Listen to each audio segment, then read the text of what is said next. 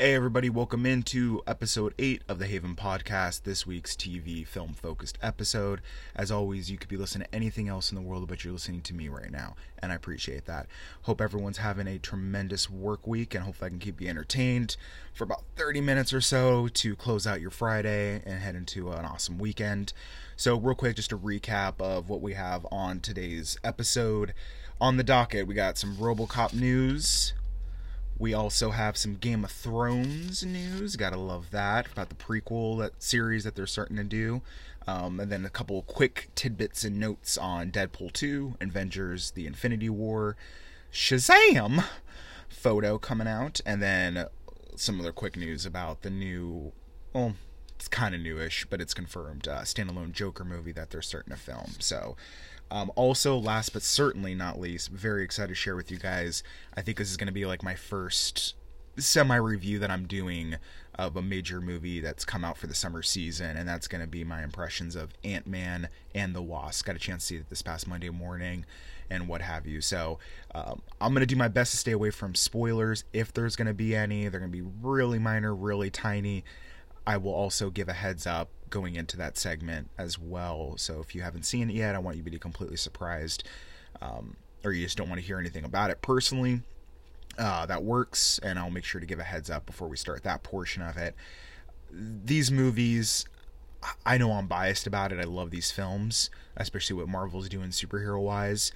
It's just one of those things that even the best storyteller, I don't think, can paint the picture and do it justice of just to see and feel that energy and that experience on screen that you get with these movies. So, shortcut version of it, highly recommend it. But I'll get into more details towards the end of this episode about my overall thoughts and how I felt about it. So that's what's on plan. So let's jump into it, you guys. First bit of news, we got a new RoboCop movie. I'm going to be completely honest, I had no fucking idea they were actually trying to develop this, let alone they were close to actually picking a director.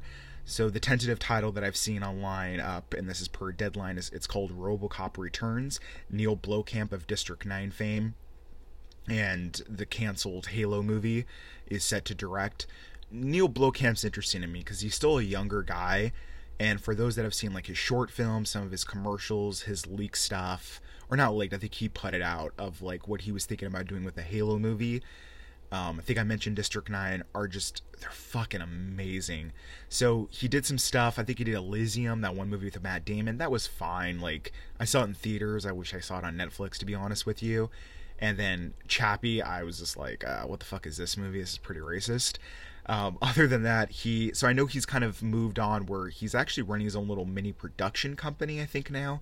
And he has been for a while, where their focus is smaller budgeted, kind of short stories, and they pretty much take on anything. It doesn't necessarily have to be a movie.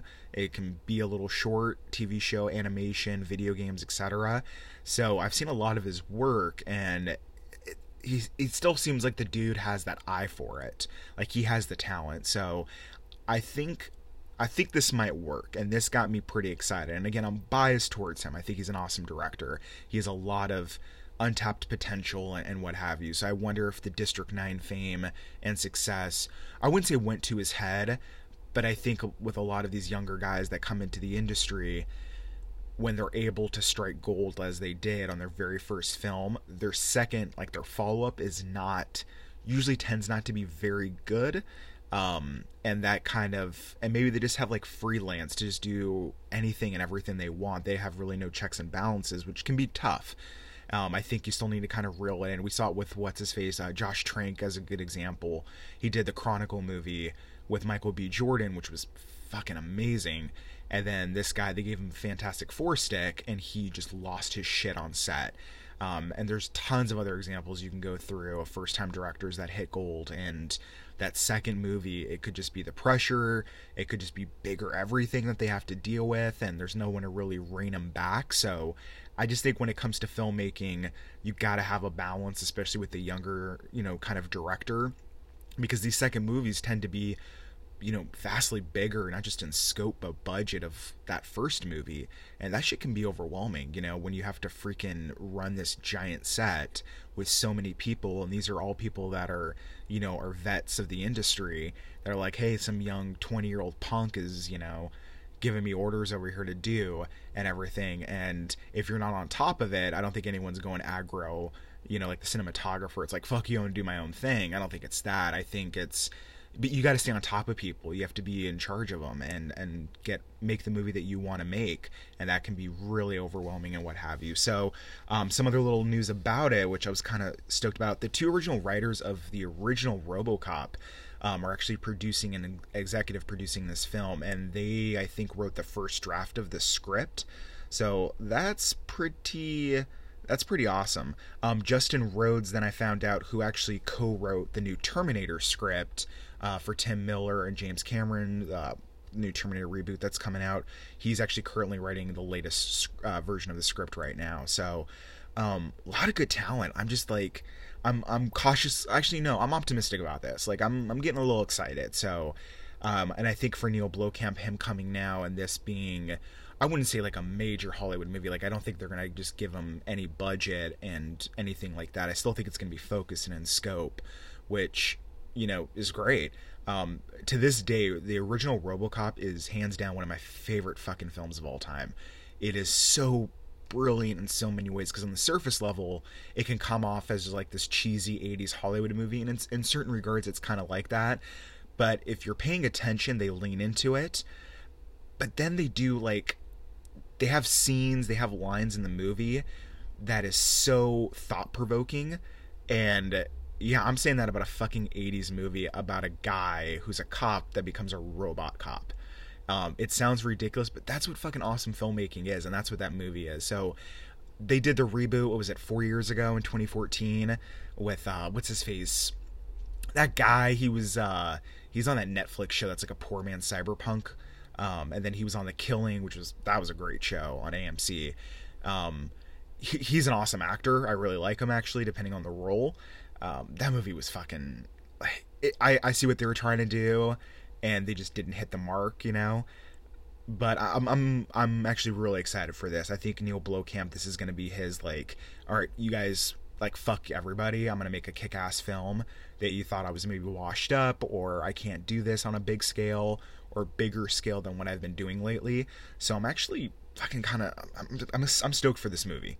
Like, I think this is going to be pretty rad. So, RoboCop returns. No idea yet, like, what the story is going to be or when they're going to start filming. Like I said, they're still working on the script. So I'm sure Blomkamp will hook up with this Rhodes guy and look over what he has and give some ideas and thoughts if he hasn't already. Otherwise, I don't know why they would have chosen him. But, no, I think it's a really, really, it's going to be fun, man. I think that's going to be super sweet. So, moving on to Game of Thrones. Oh, fuck, I missed this show, man. The final season of Game of Thrones premieres next year. I took the year off to film these last couple episodes. But on top of that, HBO did greenlight, and they're actually going to start filming in Belfast this September, the prequel series to Game of Thrones that we know now. It's tentatively titled The Long Night, and per George Martin, the creator, it will take place 10,000 years before the Game of Thrones television series that we're currently experiencing right now.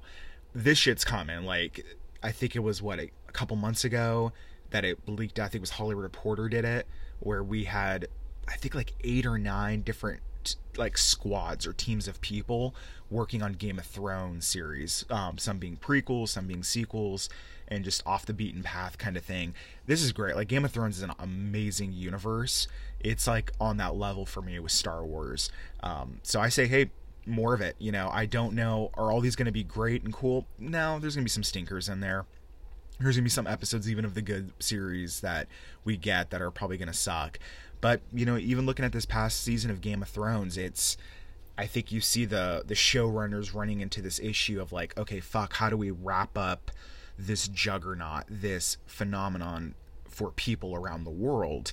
And I think with Game of Thrones this past season, there was a couple episodes where it's like, okay, guys, let's go. Let's pick it up. Like, we got to start fucking tying some knots and, you know, connecting some shit. And it kind of was like, whoa, slow down, let it breathe a little bit. That doesn't mean I'm any less excited for this upcoming season of Game of Thrones.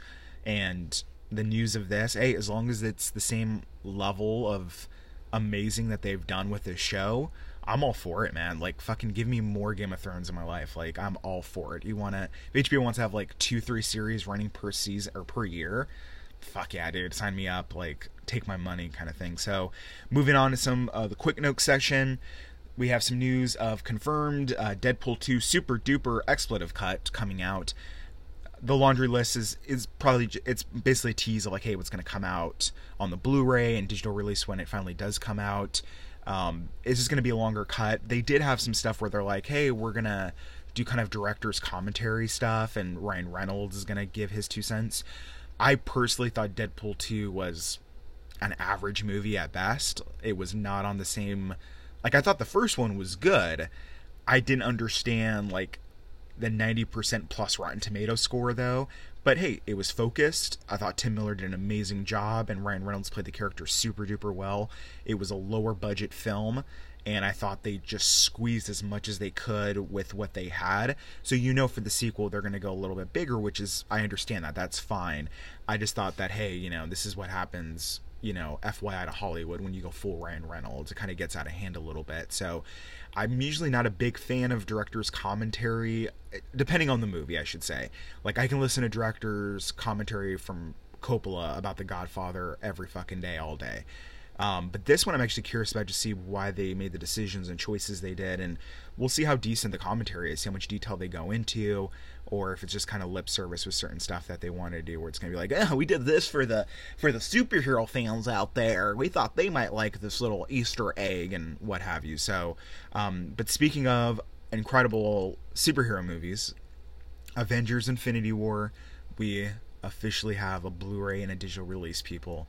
So fucking excited. I've been waiting for this, I think, like, not even a week after the movie originally came out. Avengers The Infinity War comes out digitally to own on July 31st. The Blu-ray edition will be August 14th.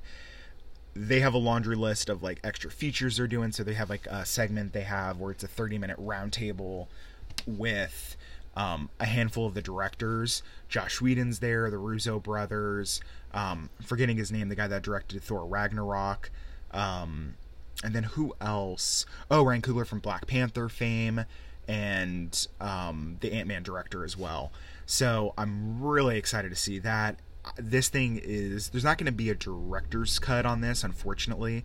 There is going to be a shit ton of deleted scenes, I'm sure. I cannot wait to see those and just see what was cut from the movie for time or for pacing. So yeah, I'm just so excited. I'm just going to deep dive into all the special features right off the bat on July 31st, and then I'm going to rewatch the movie probably on repeat because I fucking love that film. That, oh my god, it was so good. Moving on, also the next quick note, we have a Shazam photo, like, not leak, it's officially put out by the studio. Cool. Shazam I actually think is a fucking awesome character. For those that may not know, it's about this boy named Billy Batson. He comes across a wizard in a subway who gives him the Shazam powers, where he turns into this dude in this ridiculous red and yellow costume with the yellow thunderbolt on his chest, and basically the guy has like fucking Superman powers, right? But he has the mindset of this child, Billy Batson, who's a young boy. The idea and the concept of Shazam, you know, or Captain Marvel, I love that character. So it was really disappointing to have them announce this movie, that they're making it, and I have no expectations, no hype for it whatsoever. From the photos that I've seen of the official costume, he looks kind of fucking ridiculous, and I mean, the director and some of the people around the project have said, like, oh no, we wanted to lean into that and everything. I mean, I love they gave him the short cloak. That's very golden age superhero. It's a nice little touch, I'll give him that. But the rest of the costume just looks like the costume, the fucking logo of the movie. It looks like something from the CW. And I was just like, but in the photo itself, it's him, Shazam. I think it's Zachary Levi, I think they casted to play the role. he is sitting there outside of a convenience store with like a 12-pack of soda underneath his arm, and his best friend, who's a child in the movie, obviously, they're right next to each other just chugging cola. So that was kind of a cool little nod of like, oh, okay, you're staying to the roots of the character, so that's good to see. I don't know what the end game is. I don't know how this is going to connect, and again, certain stuff I've seen looks pretty cheesy. It may work if they lean into it, so I may not be as, critical of it once I see it. I'm definitely going to go see the movie because I'm a fucking nerd. But it's just like, okay, this is, we'll see what happens. It's the whole fucking Warner Brothers thing. I've talked about it before a couple podcast episodes ago. I have no excitement for any of these like DC movies, and that's heartbreaking. But speaking of heartbreaking and DC movies, it's confirmed that Joaquin Phoenix has signed up to play the Joker, and try to bear with me, in the new Joker film. It's a standalone Joker movie. It has nothing to do with the DC cinematic universe, meaning Jared Leto is still the Joker in those set of movies, but this is a standalone film. So Joaquin Phoenix is going to play the Joker. Todd Phillips from Hangover fame is directing, and he co-wrote the script. And last I heard, it hasn't been confirmed though, which I thought was kind of interesting, but Martin Scorsese is going to produce it. It looks like filming starts this September in New York. It's the same old shit. Like, it's like, what the fuck are they doing? They have no fucking idea. This is ridiculous. This is so confusing.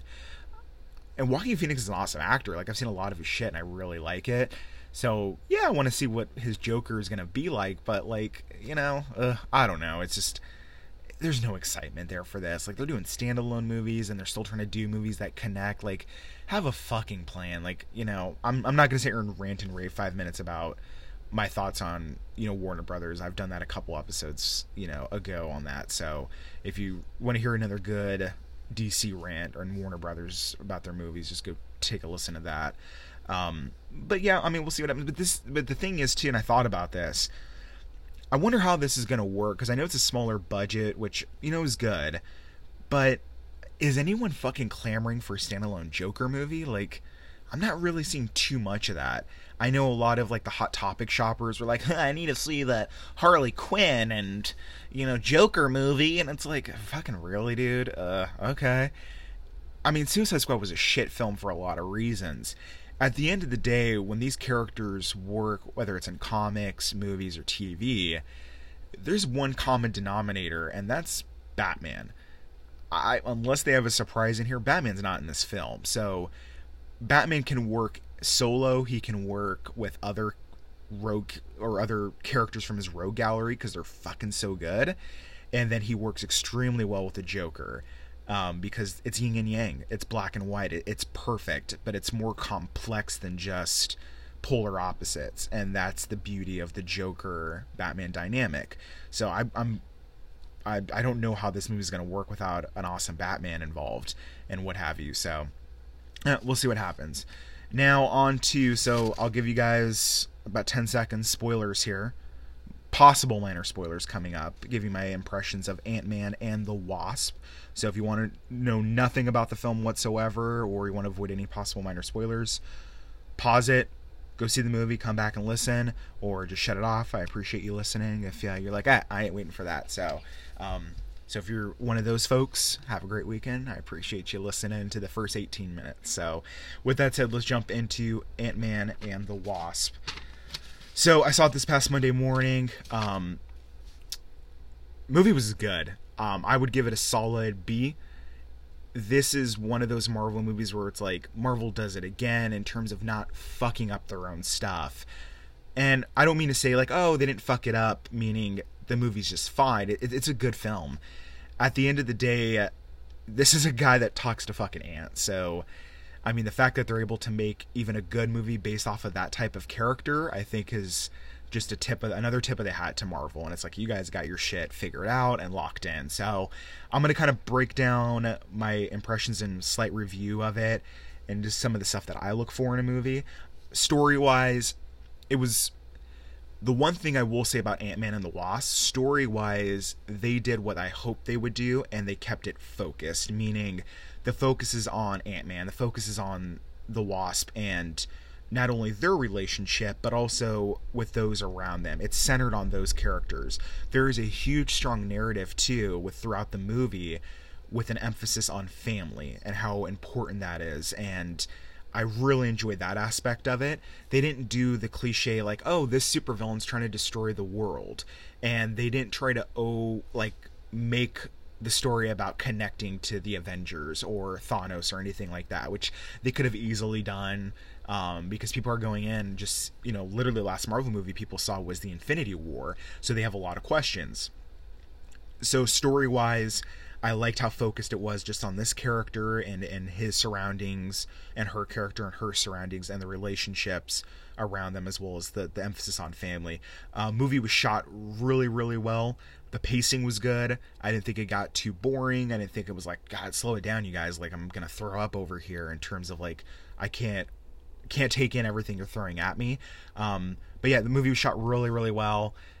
Good lighting. There was never any scenes that I could recall where I was like, fuck, what is going on screen? It wasn't like the Black Panther end fight where him and Kill get together at the end and they're like battling it out underneath the Wakanda surface by like the vibranium tram station, where it was so fucking dark. I'm like, can someone just brighten up the scene, please? Like, I can't see what the fuck is going on.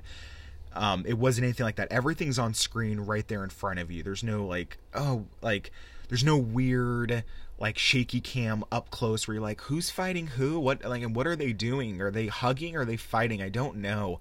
There was none of that. They pulled the camera back, real focus, keep it in the middle of the screen.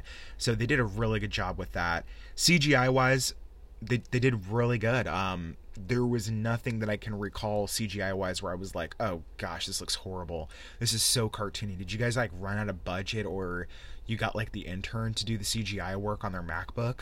It wasn't like, there was nothing like Black Panther, again referring to that end part. And I think like, oh, like in Black Panther when they're sitting there and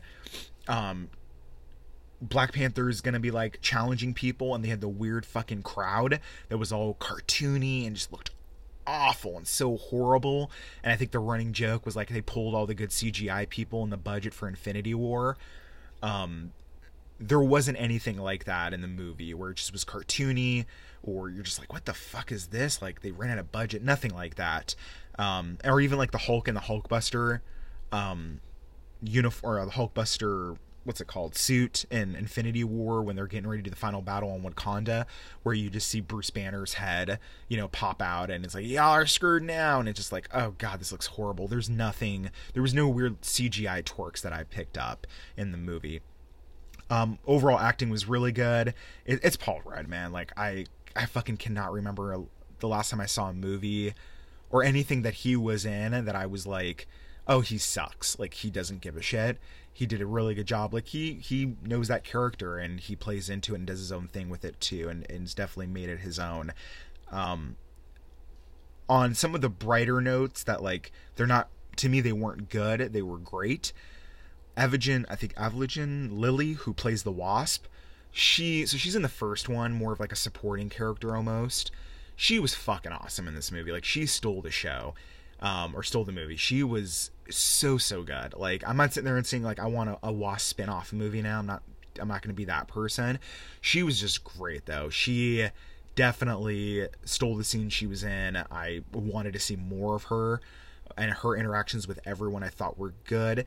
And then the action scenes, oh my god, they do stuff action wise I haven't seen done in a movie, and it's right there in front of you. So cool. Like, there's a scene, I think it's in the trailer, where she's fighting a group of guys, and it goes from like a hotel lobby into into a kitchen, and there's one guy running, and then she throws a salt shaker at the door and blows it up, enlarges it so it blocks path, and he runs into it.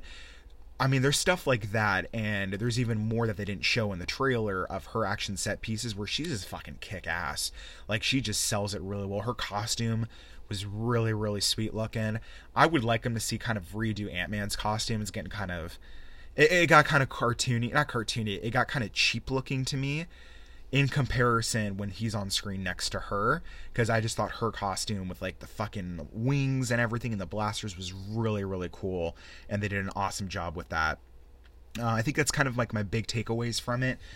Solid B. I will say, so story-wise, this movie takes place right after Civil War. So this shows and tells you why, where Ant-Man was after he was captured, and he makes a deal with the government. He's on house arrest, so that's kind of where Ant-Man and the Wasp start, and, goes from there. The end credit scene, there's two of them. So the very first one they show after, or they call it the mid-credit scene, after they do, the really nice splashy credits, it pops in right away. So I'm not going to spoil anything, but it does explain, where Ant-Man was and what he was doing in regards to why he wasn't involved with the Avengers in any capacity for the Infinity War when Thanos is on Earth. And then connecting to that, they have a throwaway line they do before the scene kind of wraps up that I think gives away and explains what direction they're going for Avengers 4 and how they're going to beat Thanos. So again, I don't want to go too much into it, but it was so simple, and I'm like, oh shit, okay, gotcha. And then afterwards, a day later, my head's running with thoughts of fuck, does that mean this? Does that mean that? Oh shit, is that how they're gonna do it? So I thought that was really cool. And then the second end credit scene after the big laundry crawl, just, I would say for those people, fucking wait until the DVD to see it or something. It's not worth staying for. It's pretty fucking lame. It's 10 seconds, and it starts off kind of cool, and I was like, oh shit, And then the way they wrapped it up, I was just kind of okay, that's just your cornball Marvel. Haha, we're funny. And speaking of funny, too, I wanted to touch on it. I saw so many people say, this is the funniest Marvel movie yet. I mean, it has some of your, Marvel jokes that they do, but I didn't walk away oh, God, joke overload. Not like Age of Ultron, where it didn't fit.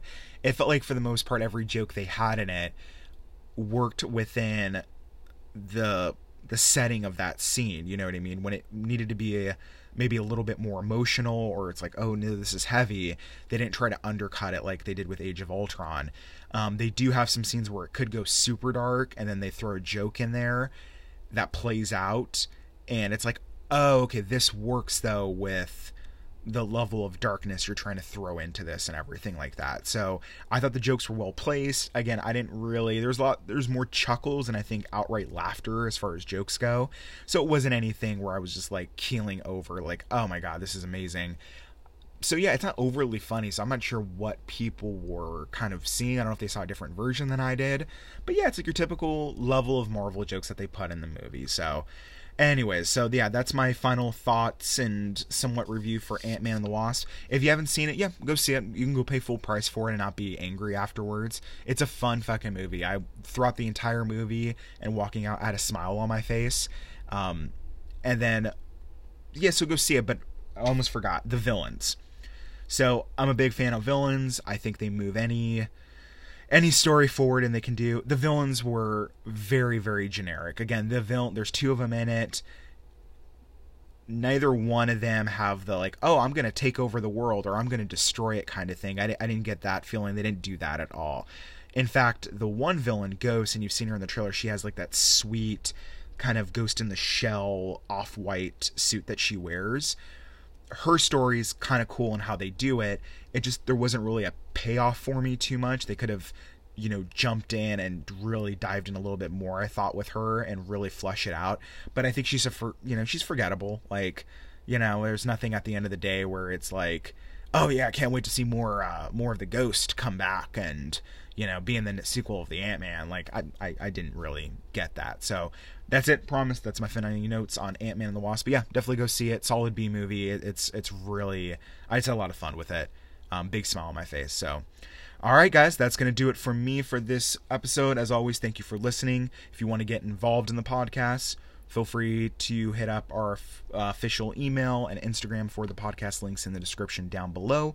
If you'd like to help the podcast grow, go ahead and share it with folks you think might be into it, as well as subscribe, comment, rate, all that bullshit and jazz for the podcast itself. All right, that's going to do it for me, you guys. Hope you all have a great weekend, and I will talk to you guys this upcoming Monday. Take care.